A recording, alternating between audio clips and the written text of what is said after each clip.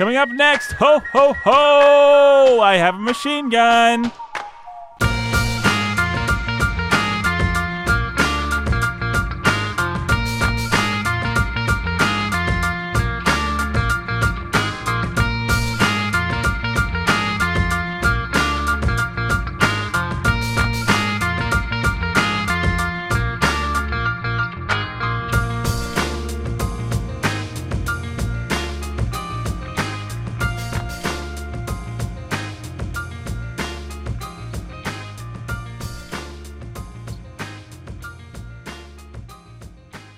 Hey everybody, this is Nathan.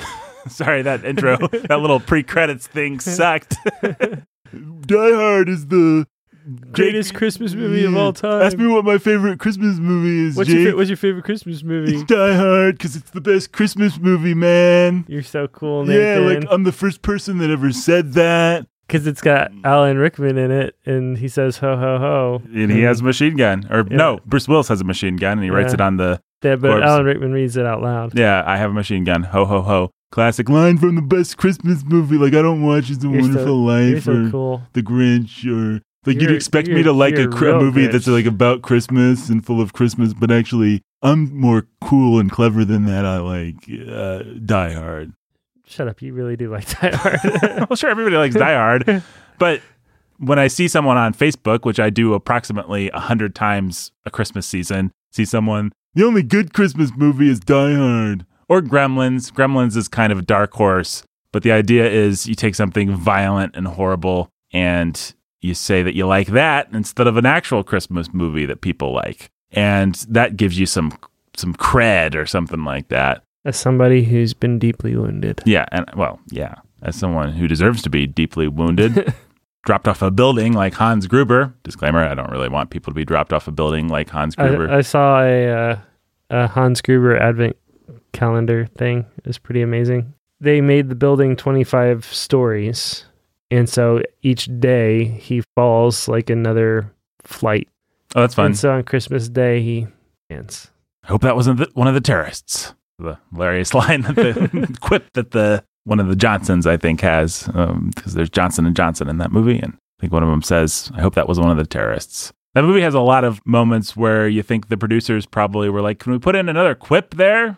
People like quips. They're always putting stuff in like that. And it has some of the most gratuitous late 80s, early 90s nudity kind of stuff of any movie, where you just feel, again, like the producer was like, yeah, let's put in a girl there. That'd be, people like girls, right? So if you've only seen Die Hard recently on TV and you're thinking about watching it with Jake Bensel and his wife, wouldn't necessarily recommend it. It might be a little more dirty and crass and stuff than you remember. Possible that's a thing that has happened. Yeah. Brandon's not here. I haven't even said. Brandon's not here. Brandon was all like, you have to watch the greatest Christmas movie of all time with me. I'm going to bring it over and we're going to watch it. Yeah. All right. Brandon, we trust you. And he brought over Die Hard. And actually, that was not, I was not the instigator of that. A old mutual friend of ours was the instigator of that. And what can I say? So folks, you're probably wondering what's going on. And what's going on is that we're doing a Hail Mary. I was trying to think of some like Christmas. Hail Mary. It's spelled Merry. You got it. Oh boy. Oh man, you win. The cleverness. You win the never day. stops. Yes. Hail Merry Christmas. We're doing a Hail Merry Christmas. The reason we're doing that is because of a couple things. Number one, Brandon is sick as a dog right now. Jake, you ran into him at some kind of a thing tonight, right? Yeah, a Christmas program at Lighthouse Christian Academy. You know, you say Christmas and Christian back to back, and you start to get Lighthouse confused. Christmas Academy. That's what I was afraid I might have said. Yep. Yeah, Lighthouse Christian Academy, and he looked terrible. He looked like he wanted to die, and I told him he was a wuss for not wanting to be here, and he didn't even care. He wasn't even bothered by it. That's how bad he felt. There you go. He called me and said, I want to die, and I said, you're a wuss. Please don't come in. We don't podcast with wusses. And so he's not here. Yep.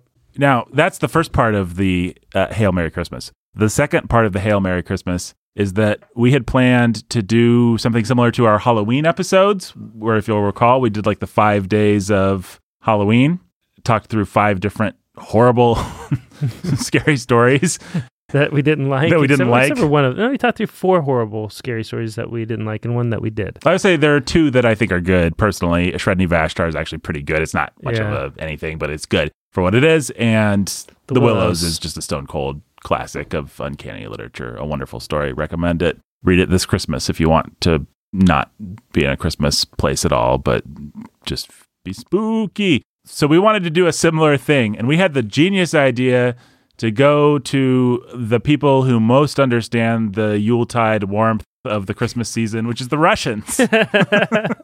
It's very Russian Christmas. Yeah. Chekhov, Dostoevsky, and Tolstoy. And Tolstoy, who we love. And, Chekhov's no slouch, and Dostoevsky has his defenders. But we read these 3 stories, and man, 0 for 3. And we're going to talk about it, but I just want you to understand, I don't know, it's hard to talk about it without talking about it. There's no real preamble for it, this. Yeah. Let's just talk about it. So basically, we should address another kind of elephant in the room, which is this episode is dropping on December 25th. So Merry Christmas. Merry Christmas, everybody.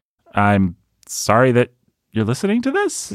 No, why would you be sorry? Well, they're happy. Maybe they're listening They're all to sitting around. They're like, wait a minute, guys. Like the kids are like... the kids have to listen to this before they get to their presents? Yeah. Yeah. This is the first Christmas present.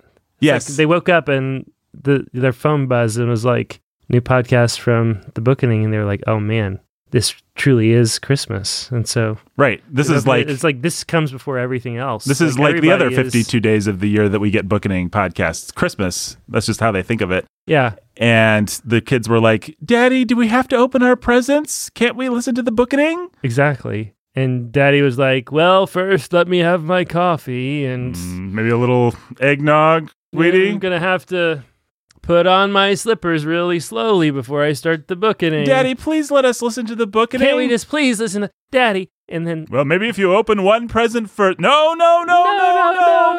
Don't make us eat breakfast or open presents. We want The Bookening. Well, I guess that's what they make eggnog, right? Make mine extra strong, sweetie. Yeah.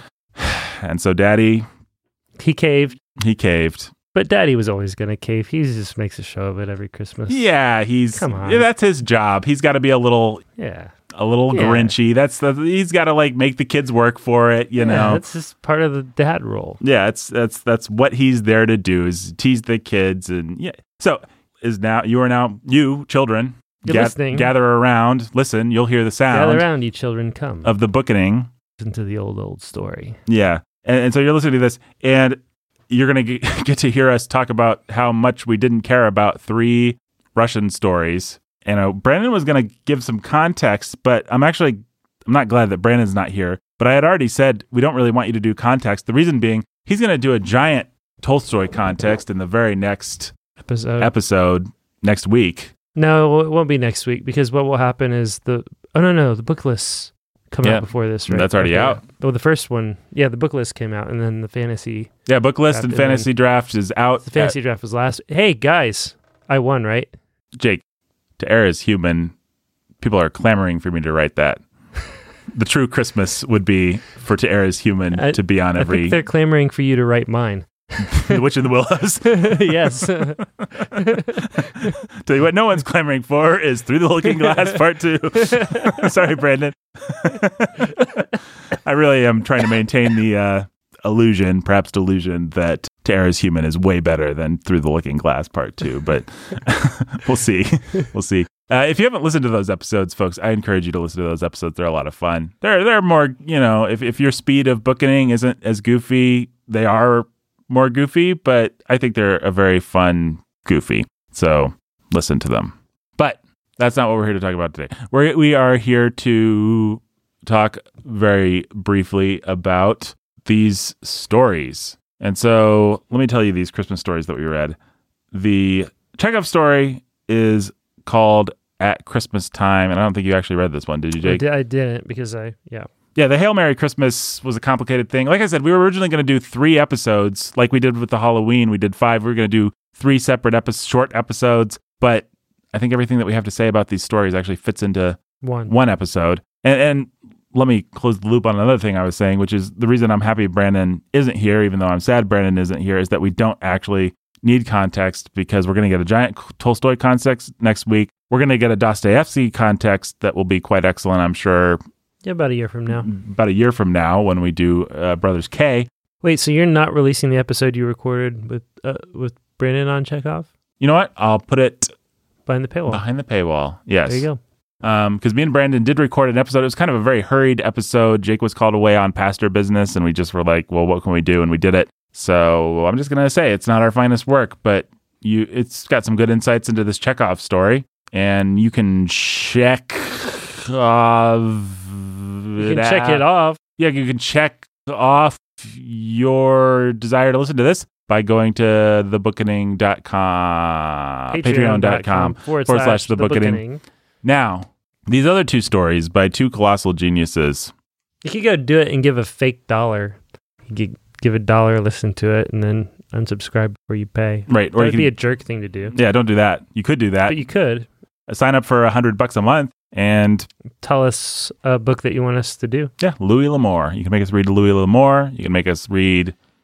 And guys, while we're just at it, we are so close to making next year the year of Tolkien.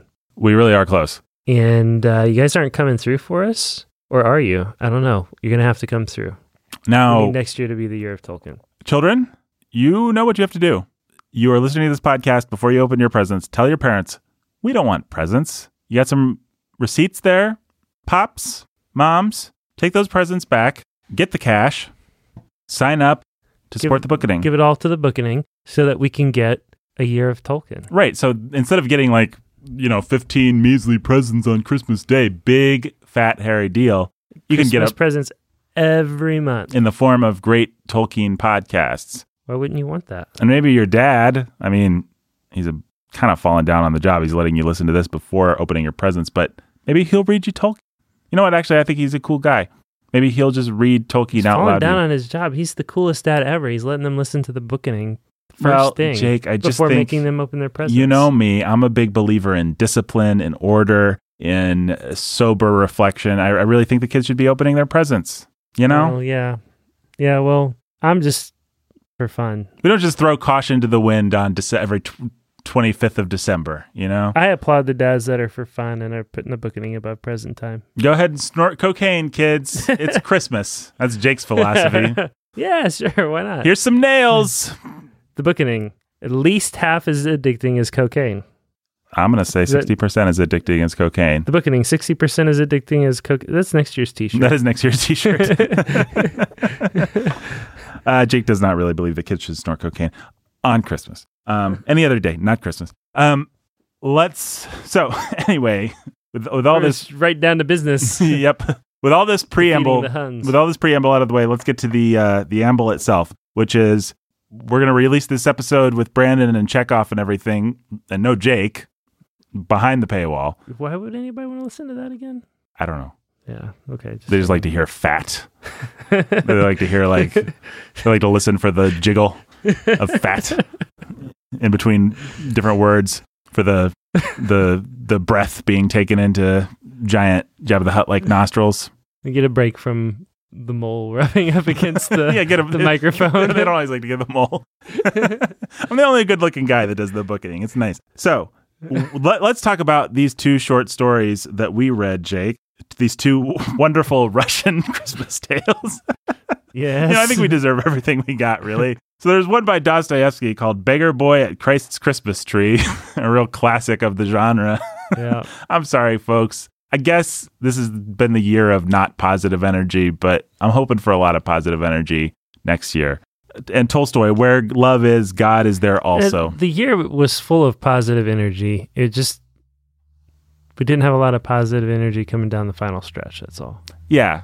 Well, and that all kind of depends on how you interpret our Brandon episodes. Narnia episodes. Yeah. Really, it depends on how you interpret Brandon. Our Narnia episodes, which I maintain are actually more positive than they get credit for. But that's okay. It's Christmas time, and all are welcome. Anyway, we read these two wonderful stories. Jake, what context did you bring? Baggage? Yeah, I'm sorry. What baggage did you bring to Dostoevsky's Beggar Boy at Christ's Christmas Tree and Tolstoy, Where love is, God is there also. I have a predisposition to not like Dostoevsky and a predisposition to like Tolstoy, and that's it. I feel pretty much exactly the same way. I have a predisposition to love Tolstoy and to be pretty impatient with Dostoevsky at best. And, well, how did it all pan out for you? Read Dostoevsky, and it had one merit. It was short? It was short. And I felt like, man, like what I wondered was like, was this like actually some literal diary journal entry thing that he sketched out like he sort of treats it as? And somebody was like, I found this story in one of Dostoevsky's old journals. We're going to publish it because Dostoevsky. Yeah, people like to read things by Dostoevsky. We could make an extra buck, take this random thing he scribbled on a napkin. And then I read, so, you know, my impression was like, this is the kind of thing that you write in middle school. And I don't know if it's because we have the heritage of so many well-told short stories that... And then I read Tolstoy, just ready to love it because it's Tolstoy, and he's the best. It wasn't great. No. I will say, it's really hard for me to judge either one of these stories. We should just tell people... I don't think people need to read these stories, so we should just tell people. I guess skip forward if you don't want to hear the plots of these stories. But Beggar Boy at Christ's Christmas Tree, I bet just based on that title, a lot of our listeners can predict exactly what happens. But in the second paragraph, mom dies. The boy then goes, he's a beggar boy, and mom's dead. And the boy goes wandering through the streets, starving, hungry, getting colder and colder, and getting picked on, and looking in at the 1%ers enjoying their Christmas Yuletide cheer. One home, it looks so generous and free that he feels like maybe he could go in and they would give him some food. So he walks in the door and they yell at him, and somebody sticks a coin in his hand, but he can't hold on to it because his hands are too numb. Oh yeah, his poor trembling fingers drop the coin in it. Then he ends up climbing on a wood pile. He must have fallen asleep or something, but he enters into this lovely dream, the most lovely of lovely dreams, full of all the children who've ever died on Christmas. And this one year, Christ welcomes them to this special Christmas tree that he made just for them and shares with them, and all their mothers are there, and his mother's there calling for him too. And cut to the next day, the porter finds the boy dead on the woodshed or on the wood pile, and they look for the mom and find her dead in the wherever it was that she was huddled up in. Camera pulls back. Rod Serling smoking a cigarette says, "Just another Christmas story on December 25th and in the Twilight Zone." Yep. So that was that story. And Jake had read, I think, 2 paragraphs of it this afternoon before I left him. And I said, "Hey, how's you reading the Dostoevsky?" And Jake said, "I read 2 paragraphs." And the second paragraph. And I said, "Bet you can't guess what happens." And he said, the boy walks around like the little matchstick girl and looks in and can't get any purchase. And then he dies and sees a vision of Jesus' Christmas tree. And yeah, his mom's there and stuff. Yep. So then I'm going to come back and say that I'm not sure we can really be negative to these stories too much, but yeah, the Tolstoys. I agree with you. Yeah. So don't hear us being too snarky. It's pretty easy to be snarky because they do seem like so obvious. Hallmark Channel. The Christmas shoes. That dumb song was the other thing I kept thinking of. Like, yeah, this is the kind of thing that a bad country artist would write a song about. Right. Of which I've heard several this year. What about the Tolstoy story? It's better. It's told much more like a parable. Mm-hmm. It's better constructed and better told, but still really painfully obvious what he's doing and where it's going and how it's going to resolve from very early on. It literally feels like, I don't know if they still do this, but when I was a kid, we would go to Sunday school and they would give us these little fold out things or whatever they were called, little 2 or 3 page things that would have little stories that the teacher would read to us, little illustrated stories. It does. It feels like I didn't really quite grow up in church, but it does feel like a good little story to read to the kids, a good little parable, moral that you could read to, your 8-year-old or something like that.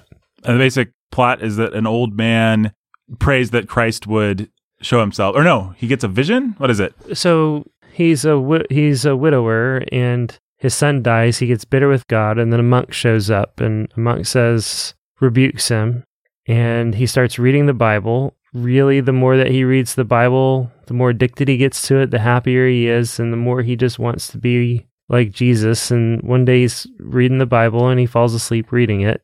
Has this like weird dream vision that he sort of writes off, but also can't help not write off, where Jesus says he's going to come and visit him.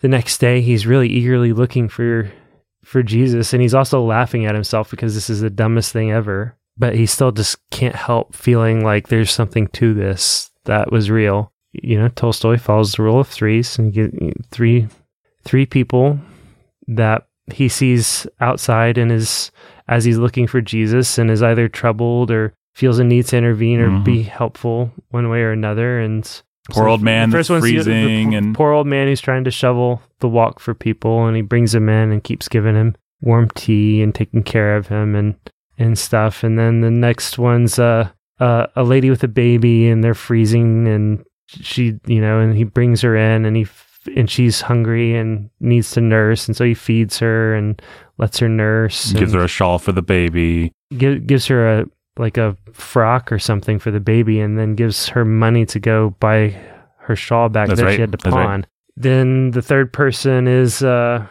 he sees a old woman, a grandma, with an apple basket, and she's carrying a bunch of chips on her back, wood chips on her back, and she stops because it hurts, and sets down her basket, and a little boy tries to come and pinch an apple, and she catches him and starts beating him. He runs out and intervenes and preaches the message of forgiveness to them, and then the boy gives the apple back and apologizes, and he softens her up, and she's got kids and grandkids of her own, and they hug and they make up, and she's afraid they're going to be spoiled, but actually what happens is the boy, being forgiven, wants to carry the wood chips for her, and she wants to give the apple to him, and yay, now we're all happy. Yep.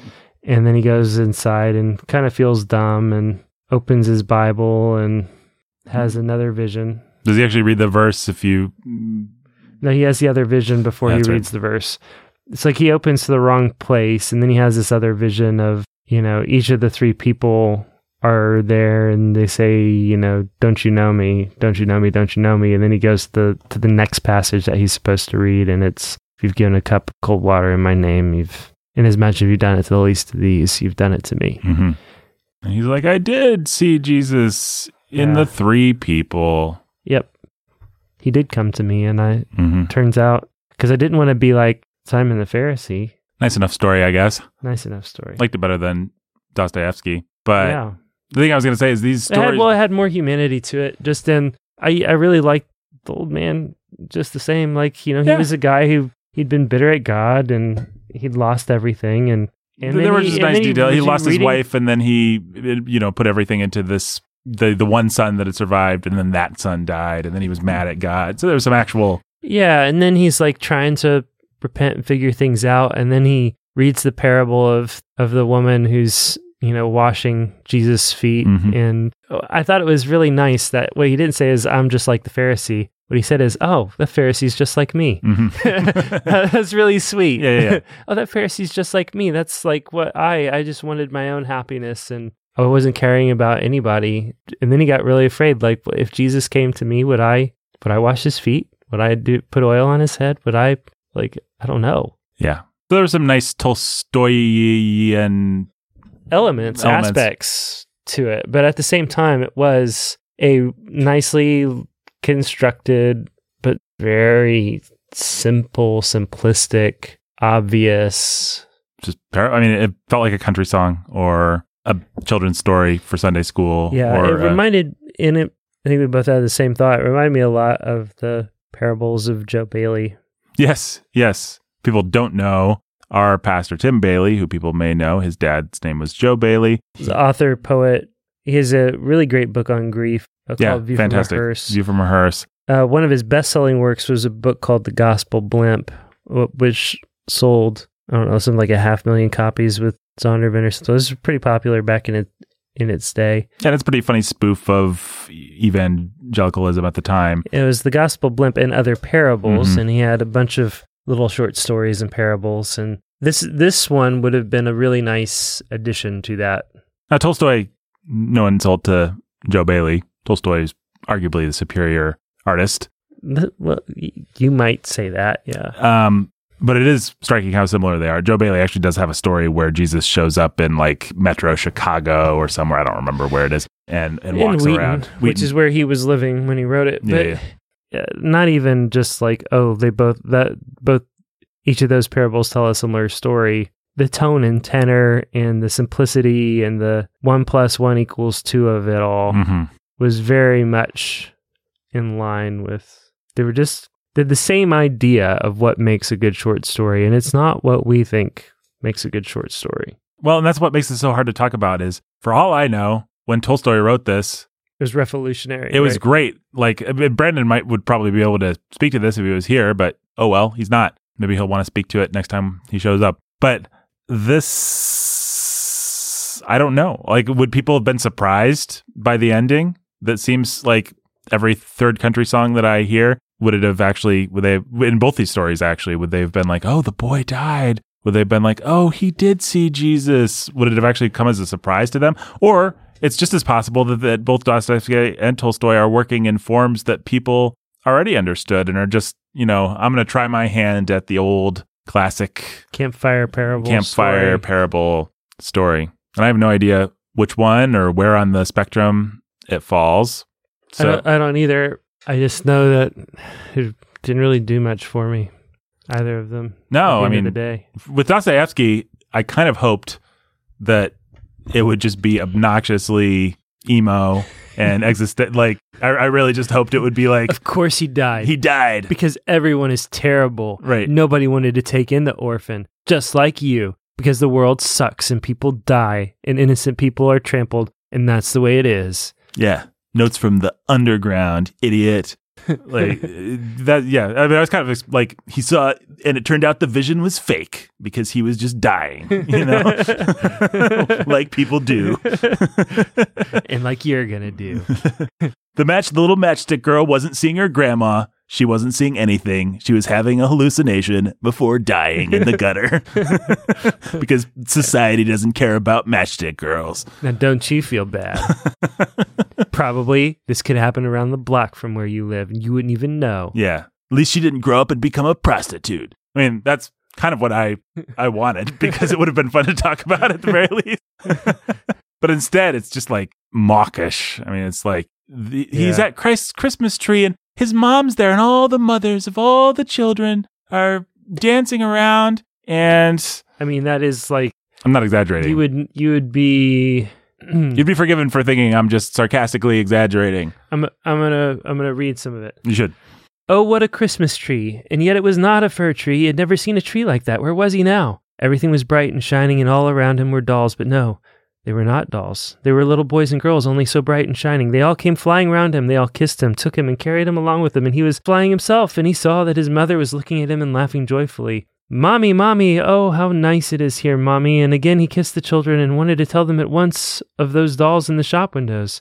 Who are you, boys? Who are you, girls? He asked, laughing and admiring them. This is Christ's Christmas tree, they answered. Christ always has a Christmas tree on this day for the little children who have no tree of their own. And he found out that all these little boys and girls were children just like himself, that some had been frozen in the baskets in which they had, as babies, been laid on the doorsteps of well-to-do Petersburg people. Others had been...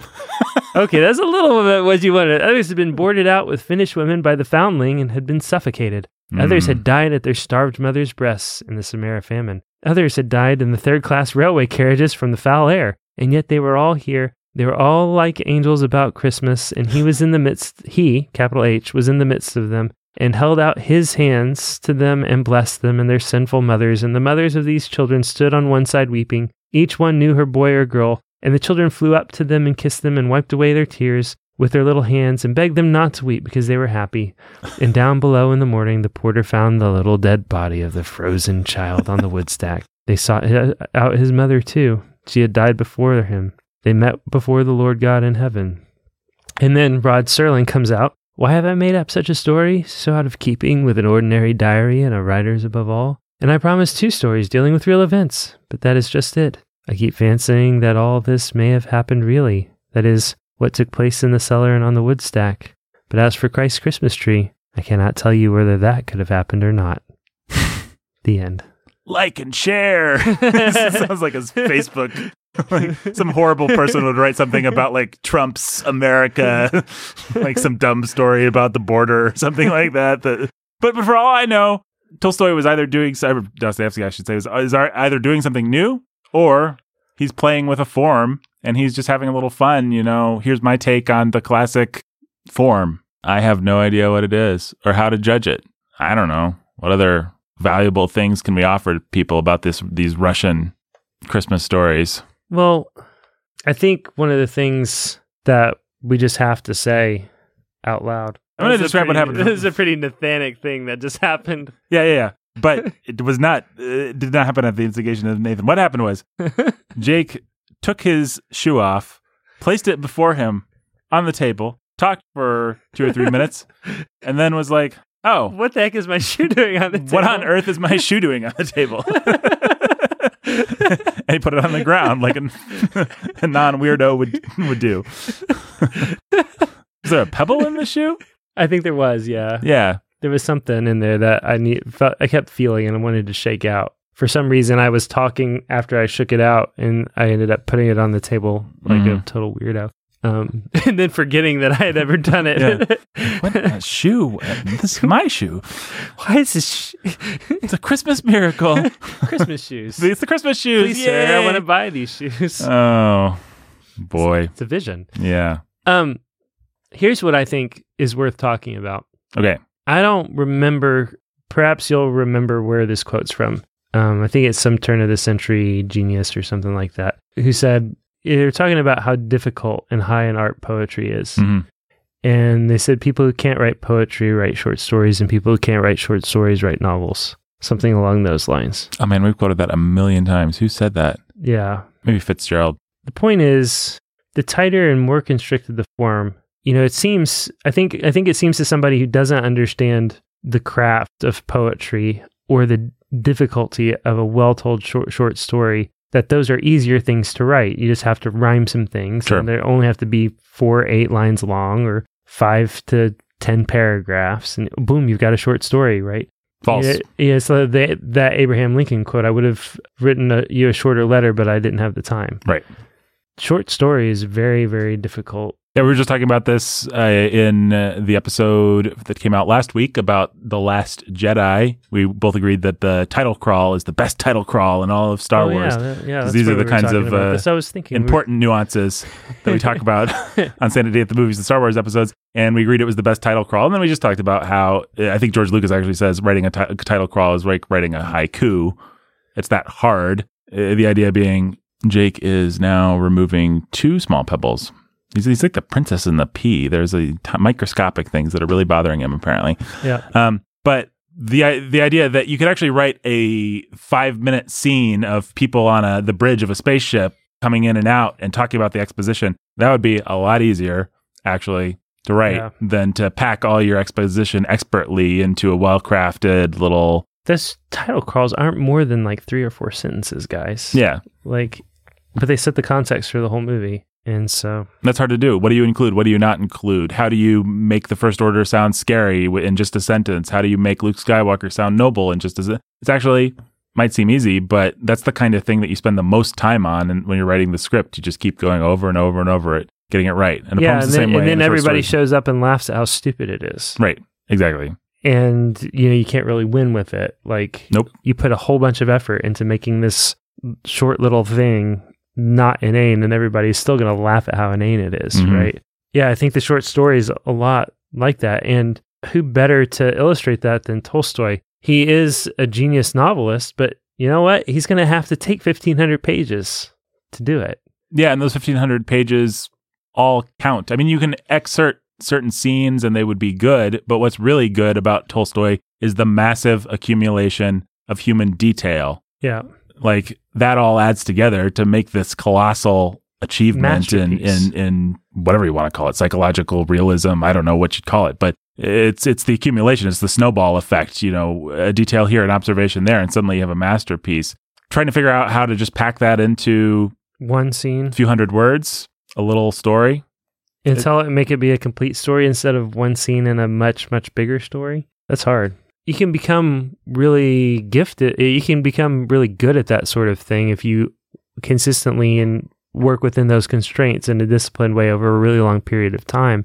Man, so few people have mastered it. You know, it's disappointing when you pick up Tolstoy and you realize, oh, he never actually mastered this craft. Or if he mastered it in a way that just falls short of what I want and expect from somebody of his caliber of genius. There is a lot of mastery to the short story that Tolstoy wrote. But it's like, the reason I love Tolstoy, it turns out, is because I love to watch a guy run a marathon. And because he's a great athlete, I assume he can do the 100-yard dash or whatever. Yeah. And it's like... Not really. Not really. The skills actually aren't... His running technique, still masterful, whether he's sprinting or running the marathon. You can still see it's the same great athlete. But you know? Exactly, yeah. He's just like, Joe Schmo can kick his butt in a sprint. Yeah, well, and I think to speak to that, the story that's actually the good one of the three that we read is the Chekhov story, which you haven't read, but I recommend it. It's depressing. I've read Chekhov short stories, other Chekhov short stories, and Chekhov is a good short story writer. He's a master of the form. This is not a question that Chekhov knows how to handle a short story. And he's a master of the detail that tells. I mean, that's what, the famous thing that everybody always likes to say, Chekhov's gun. If there's a gun in the first act, then it better go off in the third act. Every detail is there for a reason. Chekhov invented that notion. And so he's great at these little details that tell and that accumulate and paint a rich picture without actually having to spend a lot of time or a lot of words on it. Well, he spells it out. Like, I mean, what would be the very first criticism of this Dostoevsky story? There probably, if we were marking this up with a red pen, a number of early criticisms, but one of the ones we would be most insistent on would be this line right here. Touching his mother's face, he was surprised that she did not move at all and that she was as cold as the wall. Okay, we know what's going on there. Mm-hmm. It's very cold here, he thought. He stood a little, unconsciously letting his hands rest on the dead woman's shoulders. Then he breathed on his fingers to warm them and then quietly fumbling for his dog. So it's just like he really felt like he had to nail that to the wall. Yeah. Oh, by the way, she's dead. But how much more powerful would it have been if you'd either just let people see, obviously she's dead, or if you'd even been more subtle about it than he was surprised that she was dead and her body was cold. Because you're coming back to her being dead. You're trying to have this moment where it's like, surprise.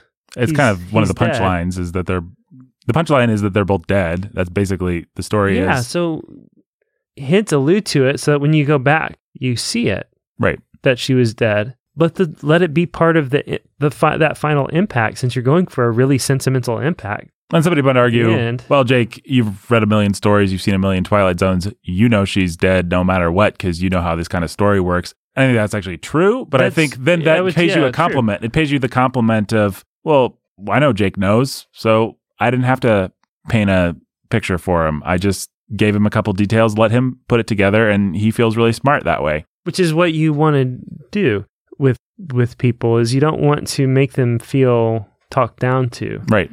Like if you tell people, and this is why we use this metaphor all the time, if you tell people 2 + 2 = 4, they're going to look at you like, okay, thanks. No kidding. If you have a couple of levels of equations going on throughout the story, and over here you have 2 + 2, and over there you have 2 × 7, and over there you can make it as complex as you want for as many people as you want, depending on how sophisticated you think your audience is, but you don't ever give them the answer to the equation. No, you let them put it together, and then they'll have that wonderful moment, that mini catharsis in their own brain and heart where, oh, it's 4. And it's almost the same as solving a math problem. Right. You actually get a little buzz of pleasure that you hardly even notice. You just know you're reading a good story because you figured it out. I mean, the classic example that I always encourage people to read is, I think it's Hills Like White Elephants by Hemingway, which is a devastatingly sad story. And the story's, spoiler alert, all about... I was thinking of Hemingway earlier too, yeah. It's all about a man who is pressuring his girl into getting an abortion because he just wants to live the high life, basically. And you watch their relationship be ruined Yeah. by it. And she agrees to it just to get him off her And back. you know that their lives, their relationship, and everything. And it's so sad. It's devastating. It's devastating. It's the best thing Hemingway ever wrote. And Except for Baby Shoes Never Worn. except for Baby Shoes Never Worn, which is an even cooler version of sadder. That's what I was thinking of earlier. When you get down to the idea of the detail that tells, like Chekhov invented it, Hemingway mastered it. Right. Baby Shoes, Hemingway famously said, I think he actually The held a question little was, Can you tell, what's the best story you can tell in 4 words? yeah. And Hemingway's was Baby Shoes Never Worn, which is a very sad short story. And it could mean all kinds of things, actually. But I think it was 6 words. For sale. for sale, Baby Shoes Never Worn. You're right. Yeah. You're absolutely right. But Hills Like White Elephants is a very short story, very simple, never says the word abortion, but it's all the more powerful. If it was just like, I think we should get an abortion, he said. I don't want to, she said. It wouldn't be nearly as powerful as him just saying, well, don't you think we'll be more happy? Don't you still want to have fun? And then it ends, the climax, she says, please, please, please, please, please, please, please, please, please. And it's just a bunch of pleases. Yeah. And then he's like, okay. And she's like, okay. And they just go off. And it's one of my favorite short stories. It's so wonderful and so sad. But he doesn't have to tell you anything. Do you feel better? He asked. I feel fine, she said. There's nothing wrong with me. I feel fine. That's how it ends. That's how it ends. And it's a very sad story, but it also gives a certain kind of aesthetic pleasure because you as a reader are like, oh, people don't usually say that they feel fine. I mean, this is the equation that your brain does. It doesn't do it this stupidly, but if someone says, I feel fine twice, it's probably because they feel terrible and are trying to mask their emotions. There's oh my goodness, this story is so short, but yeah, there's your please. Would you please, please, please, please, please, please, please stop talking? Yes. What happens in the course of this little short story is it goes from 2 lovers getting drinks to this like shift into coldness and being shut off to each other. Like, this relationship is over by the time that this story ends, and Yeah. everything they're trying to protect by killing this baby is dead. Yeah. They kill the relationship with the child. And that's part of the brilliance of it. And on a more simple level, you understand that the woman doesn't want it and the man does. But the man never says, like, you have to do this. He just says, well, I want you to have what you want. And Don't you want this? Don't you want this? And haven't you been enjoying yourself? All these lines like this. And the woman's getting more edgy and hysterical about it. What will we do afterward? We'll be fine afterward, just like we were before. What makes you think so? Well, it's the only thing that bothers us. It's the only thing that's made us unhappy. The girl looked at the bead curtain, put her hand out, and took hold of 2 of the strings of beads. And you think then we'll be all right and be happy? I know we will. You don't have to be afraid. I've known lots of people that have done it. So have I, said the girl, and afterward they were all so happy. Well, the man said, if you don't want to, you don't have to. I wouldn't have you do it if you didn't want to, but I know it's perfectly simple. And do you really want to? I think it's the best thing to do, but I don't want you to do it if you don't really want to. And if I do it, you'll be happy and things will be like they were and you'll love me. I love you now. You know I love you.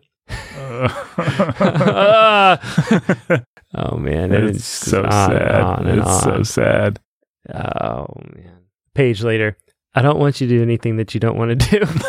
Nor that isn't good for me, she said. I know. Could we have another beer? All right, but you've got to realize, I realized, the girl said, can we maybe just stop talking? They sat down at the table and the girl looked across at the hills on the dry side of the valley and the man looked at her and at the table. You've got to realize, he said, that I don't want you to do it if you don't want to. I'm perfectly willing to go through with it if it means anything to you. Doesn't it mean anything to you? We could get along. Of course it does, but I don't want anybody but you. I don't want anyone else. And I know it's perfectly simple. Yes, you know it's perfectly simple. It's all right for you to say that, but I do know it. Would you do something for me now? I'd do anything for you. Would you please, please, please, please, please, please, please stop talking? That's a story right there. And the final line, do you feel better? He asked. I feel fine, she said. Nothing's wrong with me. I feel fine. Their relationship is dead. She hates you. She hates you. She will never forgive you. Yeah. And you are full of, it's Christmas. Yeah. She knows that you are lying. Mm-hmm. And she knows it's over. Yeah. Every time you say, oh, well, you can do whatever you want. Come on, dude. Well, that's a cheerful subject for our episode that's dropping on December 25th. Yep. You want to say anything else about Dostoevsky or Tolstoy? Hemingway, they were not when it came to the short story. No, only Hemingway was Hemingway. Well, I think the reason I wanted to go there is, we've been pretty hard on a bunch of short stories lately. We got a volume of shorts. We were even hard on Dubliners. We were, although The Dead is arguably one of the top 10 short stories ever written. The Dead's truly great.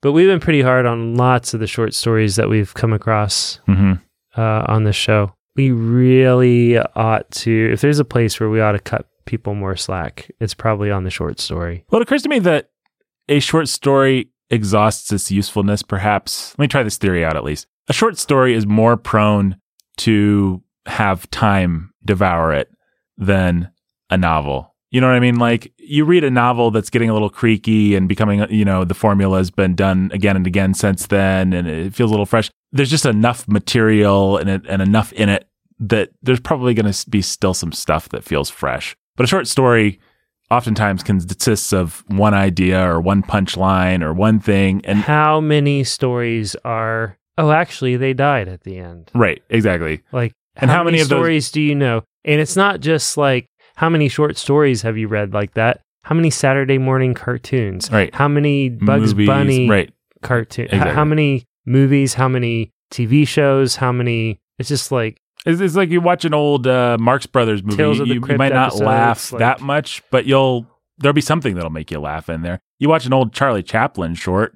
He walks up, he slips on a banana. Well, you know what? I grew up with Roadrunner, and they all slipped on bananas. It's not Charlie Chaplin's fault. It doesn't mean he wasn't a genius. It just means time's kind of eaten it up. It's cannibalized it. It's used, not everything retains its freshness. It's fine. It's how living in space and time works. Yeah, and that's why we have Brandon. I mean, there are lots of reasons to have Brandon on the show, but that's one real value that Brandon brings to this show is he can say, no, wait a minute, guys. This was actually the first time in history anybody had thought to tell a story like this where, they were dead. Right. Or at least, and I would then say Brandon garbage. I bet millions of people come up with stories like that around a campfire. Right. And you'd say, yeah, sure, fine. But on black and white, this is where it's done. Well, that's such an important thing. I don't think I don't know that that's true of Dostoevsky or not, but it is true that Dostoevsky was writing almost 150 plus years ago. Right. There are a lot of things that were different. There also just wasn't mass media. You have to understand how we devour story at an alarming rate. Saturday morning cartoons, you learned all the formulas. Jake read Tales from the Crypt. Goosebumps. He learned all the horror formulas such that we read The Outsider and it's like, oh, the narrator's the monster. How exciting. That's not necessarily H.P. Lovecraft's fault, although it is because that was a pretty hoary cliche even then. But it's like earlier generations wouldn't have had the same access, the same how do you say that word? Volumnius? That can't be right. No, I'm confused. Jake's looking at voluminous. Voluminous access to story that we did. You know? That's what we got growing up, where we had access to these libraries of books and cheap paperbacks and Saturday morning cartoons, whatever it was. But just think about the fact that I didn't think about this story until a couple of hours ago, and then I Googled it, and then I brought it up and I read it in time to come discuss it. Right. Everything is at my fingertips. I can have it all. Yeah. Anyhow, you think of Dickens and you think of people waiting at the ports. Yeah. For the next edition. Did Little Nell die? There's stories of the guys on the ports yelling to the boatman, hey, did Little Nell die? And them yelling back because they couldn't wait. Yeah. Because that's how exciting it was. And so that was it. you got your installment from Dickens once a month or whatever. And you treasured it, and you were glad that Dickens wrote 4,000 words where 2 would have done, because you just wanted a little bit more.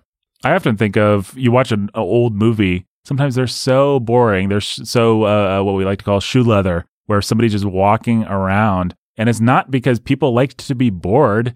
It's because, wow, James Bond is in Istanbul. I don't have Google. I don't have Google image search. I don't know. I don't see news stories that have Istanbul. I don't know what Istanbul looks like. I've seen old black and white pictures in my crappy school encyclopedia of Istanbul. So the fact that Sean Connery's just boringly walking around Istanbul, super interesting. It's thrilling. It's exciting. It's a cultural experience. Yeah, this is great. This is what I bought my ticket for. And we have zero cool conception. Thing about James Bond is like, man, they're going to show me some part of the world maybe I've never seen. Right. And if they watched a Daniel Craig movie, maybe they'd find it exciting, but I think they'd actually be a little disappointed that he doesn't slow down and let them see what's cool about being in Country X, whatever it is, wherever he finds himself. It's like, well, part of the deal was we get to see this. And so that doesn't make the old movies bad. It doesn't make the new movies bad. It doesn't really mean anything. It's just something that you have to be aware of. People did not consume images at the rate that they consume them, or have the volume of images available to them, or available to them as quickly then. And I think it's the same thing with story formulas and with story in general. We just have a lot more of it. An experience that I think our generation might have been the first to have, certainly that your kids have, is your kids will see the parody of something before they ever see the thing. Yeah. You know, I mean, I don't have any specific examples, but I know it was true for me. I grew up with The Simpsons, and they're spoofing all these old movies. I didn't know what the spoof was. I just knew Homer Simpson did a funny thing, had a voice. Oh, that's Bugs Bunny. You watch old Bugs Bunny cartoons, and they're doing like Humphrey Bogart and stuff, and you don't know Bogart, but you do know Bugs Bunny. Bugs Bunny. They're doing Cagney all the time. Right. It's like, who's Cagney? Yep. We don't know Cagney. So you can't be too hard on old stuff. But at the same time, I kind of always want to be honest about it. You know, there's a certain kind of person that adjusts appropriately and then tries and pretends like it actually hits them the same way it would someone from 100 years ago. Tolstoy would have no patience for that. If you've read War and Peace, if you're reading it with us, there's a scene where we're at the opera and he's like, well, they were singing and there was cardboard and there's some other people singing and waving their arms around. And yeah, that's great. Actually, I think I actually have War and Peace right here, and I'll read just a little bit. Yeah, you should. Of this exact thing, because people really signed up to hear me read a lot today. The stage consisted of flat boards in the middle with painted pieces of cardboard on the sides representing trees, and canvas stretched over boards at the back. In the middle of the stage sat girls in red bodices and white skirts. One, very fat in a white silk dress, sat apart on a low stool with a piece of green cardboard glued to the back of it. They were all singing something. When they finished their song, the girl in white went up to the prompter's box, and a man with tight silk breeches on his fat legs and with a feather and a dagger came up to her and began singing and spreading his arms. The man in tight breeches sang alone, then she sang. Then they both fell silent, music began to play, and the man began to touch the hand of the girl in the white dress with his fingers, evidently waiting for the beat again so as to begin his part with her. They sang together, and everybody in the theater clapped and shouted, and the man and the woman on stage who represented lovers began to bow, smiling and spreading their arms. Oh, man. Tolstoy's a jerk. After the country and with the serious mood she was in, Natasha found all this wild and astonishing. She was unable to follow the course of the opera. She could not even hear the music. She saw only painted cardboard and strangely dressed up men and women who moved, talked, and sang strangely in the bright light. She knew what it was all supposed to represent, but it was also pretentiously false and unnatural that she felt first embarrassed for the performers and then found them ridiculous. She looked around at the faces of the spectators, seeking in them the same feeling of mockery and perplexity that was in her, but all the faces were attentive to what was taking place on stage and expressed admiration. Feigned, it seemed to Natasha. That must be how it's supposed to be, she thought. She kept looking alternately now at the rows of blah, blah, blah, blah, blah. That's great. Yeah. I do think Tolstoy's kind of a jerk there. I mean, he perfectly captures Natasha. He really hates the opera. But it's like, you could go to a wedding and be like, and then the man grabbed some cake, and you could make it sound stupid by just describing in the most clinical way what people are doing. But it's great. It's a perfect way of capturing how Natasha surely felt and how Felt we've all about it. felt when we found ourselves. I think some of us have been to operas or to things like that. It's just like, why are these goofy people singing? What's going on here? Oh, I've been to operas and to the ballet. And that's the other thing. They start doing some ballet a little bit later. In the second act, sorry, I just caught my eye. In the second act, there were pieces of cardboard representing monuments, and there was a hole in the canvas representing the moon. And the shades were raised over the footlights, and the horns and double basses began to play in the bass clef, and from right and left came many people in black mantles. The people began to wave their arms, and in their hands there were something like daggers. Then some other people came running and began to drag away the girl who used to be wearing a white dress but was now wearing a light blue one. They did not drag her away at once, but sang with her for a long time, and only then dragged her away. And in the wings something iron was struck 3 times, and everyone knelt and began to sing a prayer. All this performing was interrupted several times by the rapturous shouts of the spectators.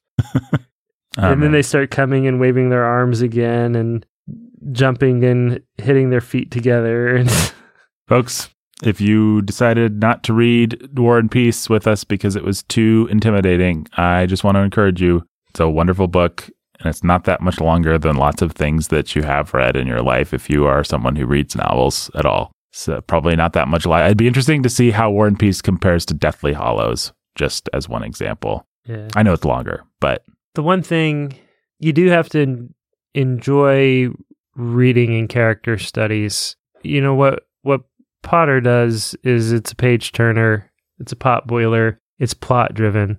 This is not plot driven. no, not at all. And so it's not going to be like, oh, I've got to read the next chapter because I got to figure out what's going to happen next. That it almost never happens. Yeah, it does. It happens a few times. You're actually kind of in one of those places right now. I or am close in to one it. of those places right now. I keep waiting for Prince Andre to return. Well, there's an extra heaping of plot in that particular part, but Yeah, that's all being set up for me. They're making plays on poor Natasha yep. from all around. Yeah, got to watch out for that Dolokhov and some of those characters. Well, we should probably call it an episode. The kids, The Kurragans, bad people. Yeah. They're bad people. yeah. And if they ruin it, poor Natasha, which they are going to, of course they are. Yep, they're pretty bad. I love Andre. So Yeah, he's the best. He's probably the coolest from this novel. Although I hate them all. I guess the kids have to open their presents now. What? I know you don't want to. I know you kids wish that this episode would go another hour or 2 before you could rip open your underwear and your toys and all that crap. And we wish that we could give you that Christmas gift, but you know what? You should just be thankful for what you got. Yeah. We kept you from having to do the other stuff for as long as we possibly could. I guess we could do donor shout outs. That'll take up some time. take up some time, as it often does. Jake, just give a nice Merry Christmas to these people in whatever words or formula that you want to use. It is Christmas Day, and I think they all deserve a happy Christmas shout out for being the greatest patrons in the world. Does any podcast have better patrons than The Bookening, Jake? No, It's really true. It's really true. I feel it deep in my bones. I feel it deep in my bones as well. And so, Robert and Rhonda the Lovebirds, Merry Christmas. The Artful Anthony Dodger, Merry Christmas. Little Anthony's Cigar Merry Store. Christmas. I hope some people are smoking cigars they bought there for Christmas. We've smoked some cigars. Yeah, and we promised we'd do like a paywall review or something. We're still going to get to that. We just have not been able to smoke cigars with Brandon yet, so it'll happen, folks. It's this combination. We can't actually smoke them in the studio. Yeah, it's really cold outside. It's cold outside, and the only opportunities we have to get together are nights where we're recording. Yeah, I mean, you wouldn't want us to not do a Bookening episode in order to smoke cigars as much as we might like to do that. So we'll get to them. Yeah, And we look forward to them. We'll make a time. And Jake and I both did have a cigar each, and they were absolutely fantastic. The Immortal Chelsea E. Merry Christmas. Little Beam and Little... Or no, I'm sorry. Jimmy I'm Beam. So and sorry, Little Jimmy. Annie Oakley. Jimmy Beam and Little Annie Oakley. Merry Christmas. Lily of the Valley. Merry Christmas. Andrew and Esther the Lovebirds. Merry Christmas. The Keith Master. Merry Christmas. David's, we'll say, Merry Merry- Men Trucking.